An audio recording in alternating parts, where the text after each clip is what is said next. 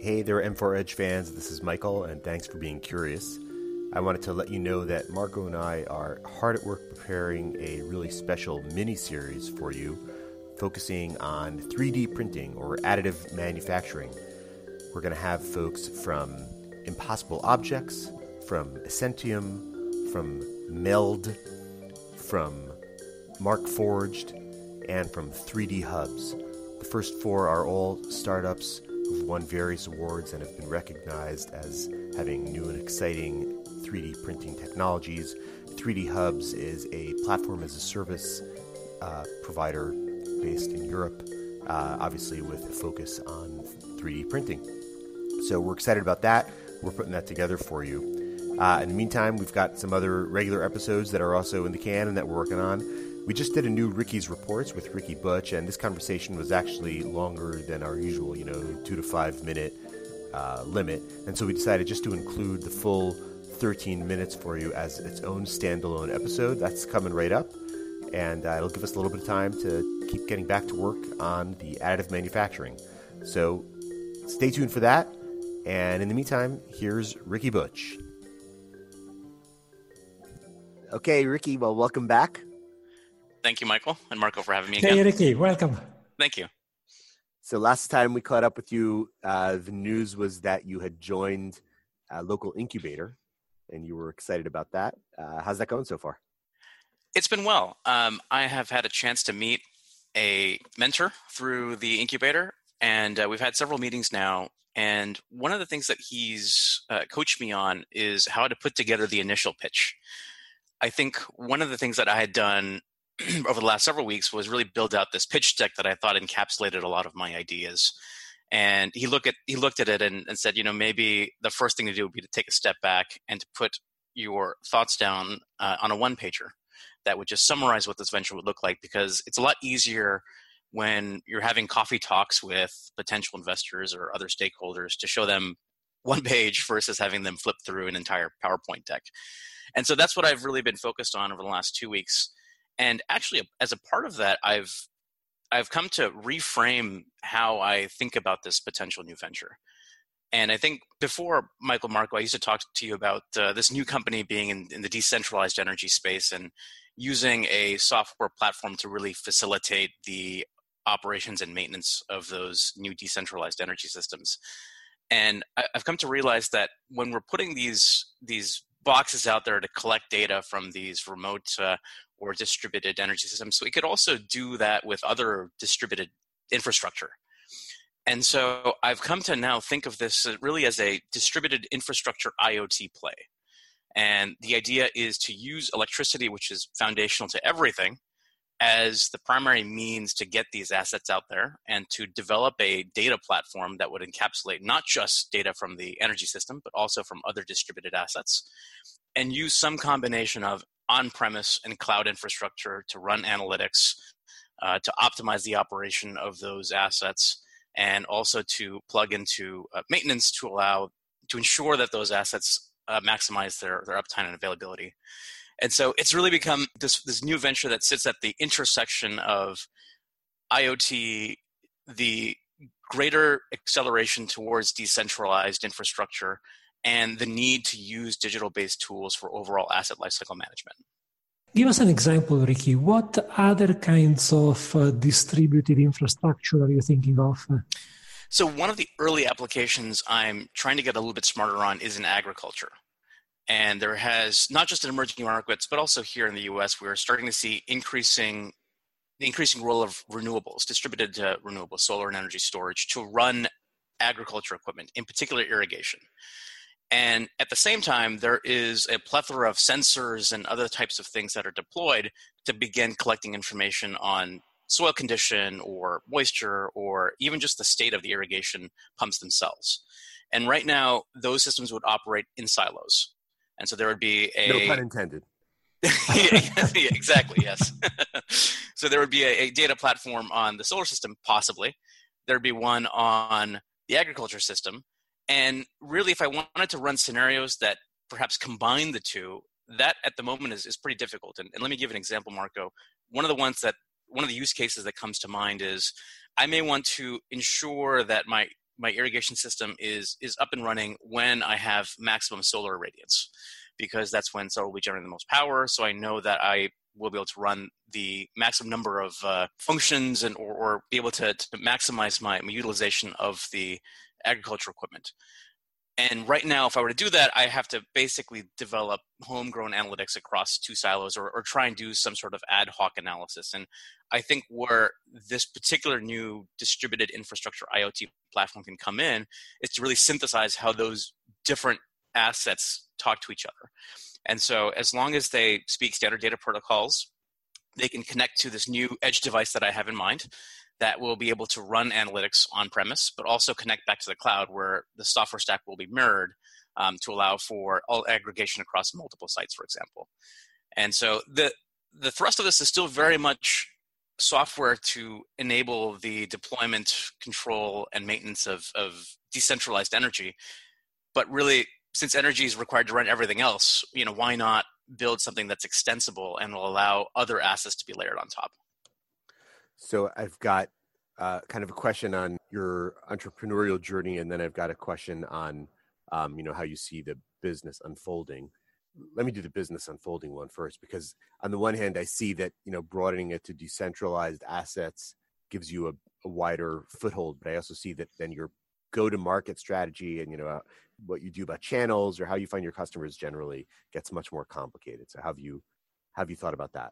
So really, this has just been a way to frame the venture. But in terms of getting started, Michael, I think I've remained very much focused on small scale renewable systems and working with companies that distribute those small scale power systems. In particular, I have been starting to engage with what I call multi-vendor diesel resellers.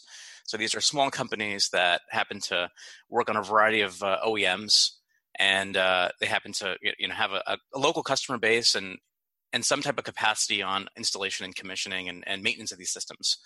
And so I've been speaking to them about how some of these digital tools can help improve their operations.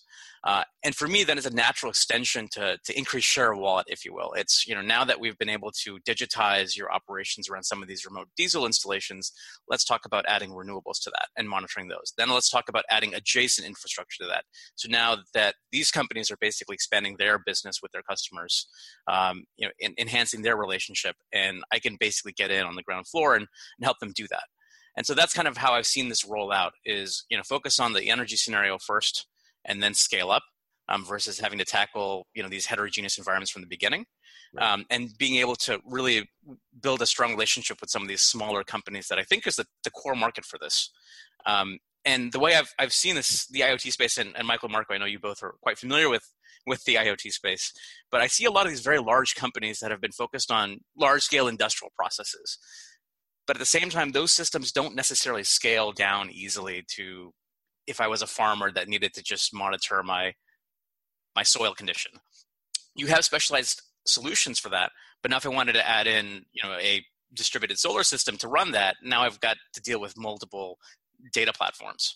And so really, I think my solution, I hope, is to frame it such that we would synthesize these assets together and really be able to run them holistically as a single infrastructure solution versus having these hodgepodge kind of siloed data platforms. The other part of my question was on your entrepreneurial journey, and so when you and I started talking about this a while back, it was really focused on mini grids, and then when we first started doing Ricky's reports, it was on distributed energy more generally.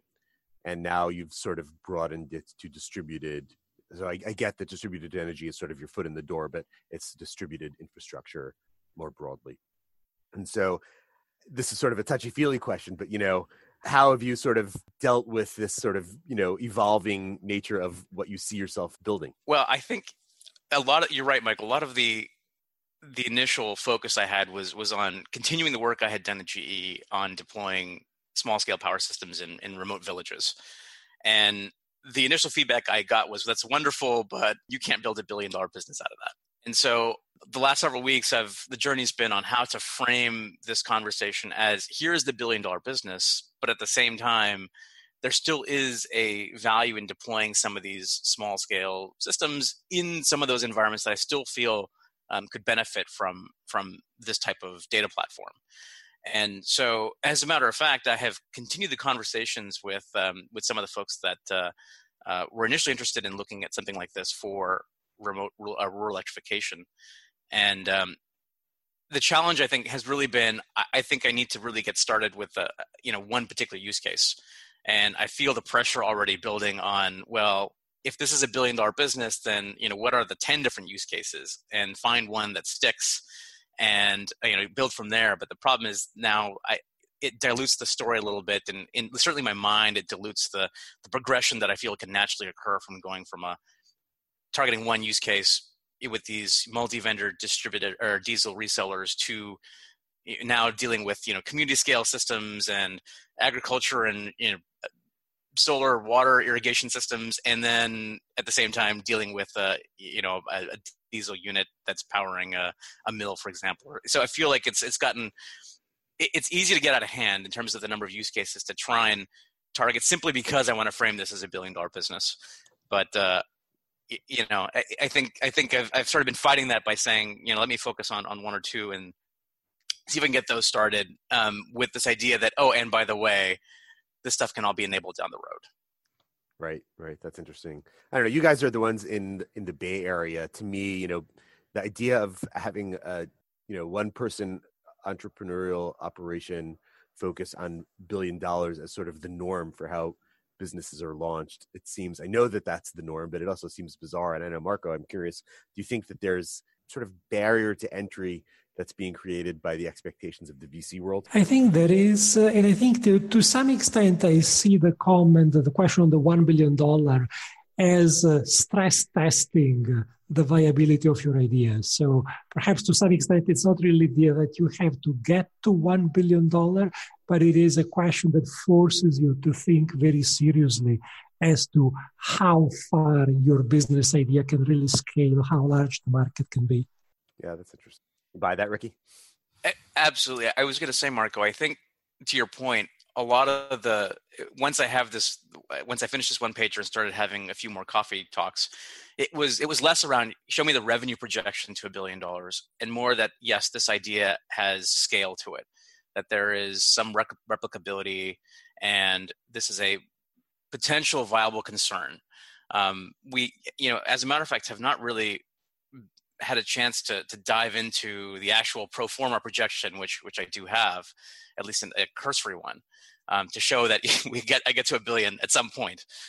It's been less about that and more just, okay, I do think there is some IP here. This is something that can be a standalone company that may even have interest from larger players down the road. To me, that ties in with a point that Tim Wickstrom of Presenter raised in our podcast when he said that they have found, or rather one of their advisors has found that VCs, when they assess your pitch, they will focus less on the actual financial projections and more on the passion, how passionate you are about the idea and the delivery. So to me, that matches a little bit what you were saying, the idea of the $1 billion being more a test of conviction and passion, of the expectation that, like every other entrepreneur, you also want to change the world. So I'll just remember to up the passion quotient then, Marco. Yeah. Right. Can you be like super passionate about $500 million? Like I really want to get to that 500. Ricky, anything else? Any other updates from the last couple of weeks? Just the other thing I wanted to share with you guys was I'm in the process of submitting a response to an RFI, or request for information, for a remote renewable deployment in Canada. And so I've had a chance to, I've met with someone through various conferences, and they run a small energy company up in Canada that focuses primarily on project development for some of these remote renewables. And so the Natural Resources Commission of Canada, I believe, NRC Can, just put out an RFI not too long ago seeking ideas on renewable deployments in the northern territories of the country, which are still primarily run by diesel. And so we have put together an initial proposal around a community-owned scheme that would add solar and energy storage to the existing diesel installations. And so hopefully we'll get a positive response from NRC Can, and we'll go from there. Very cool. Well, good luck with that. Thank you. All right. Well, thanks for checking in again with us, Ricky. Thanks for having me, Marco and Michael. Thanks, Ricky. That's it for today. Remember to please rate us a review on iTunes or your favorite podcast app, and stay tuned for that upcoming miniseries on additive manufacturing. Once again, this is M4 Edge, and thanks for being curious.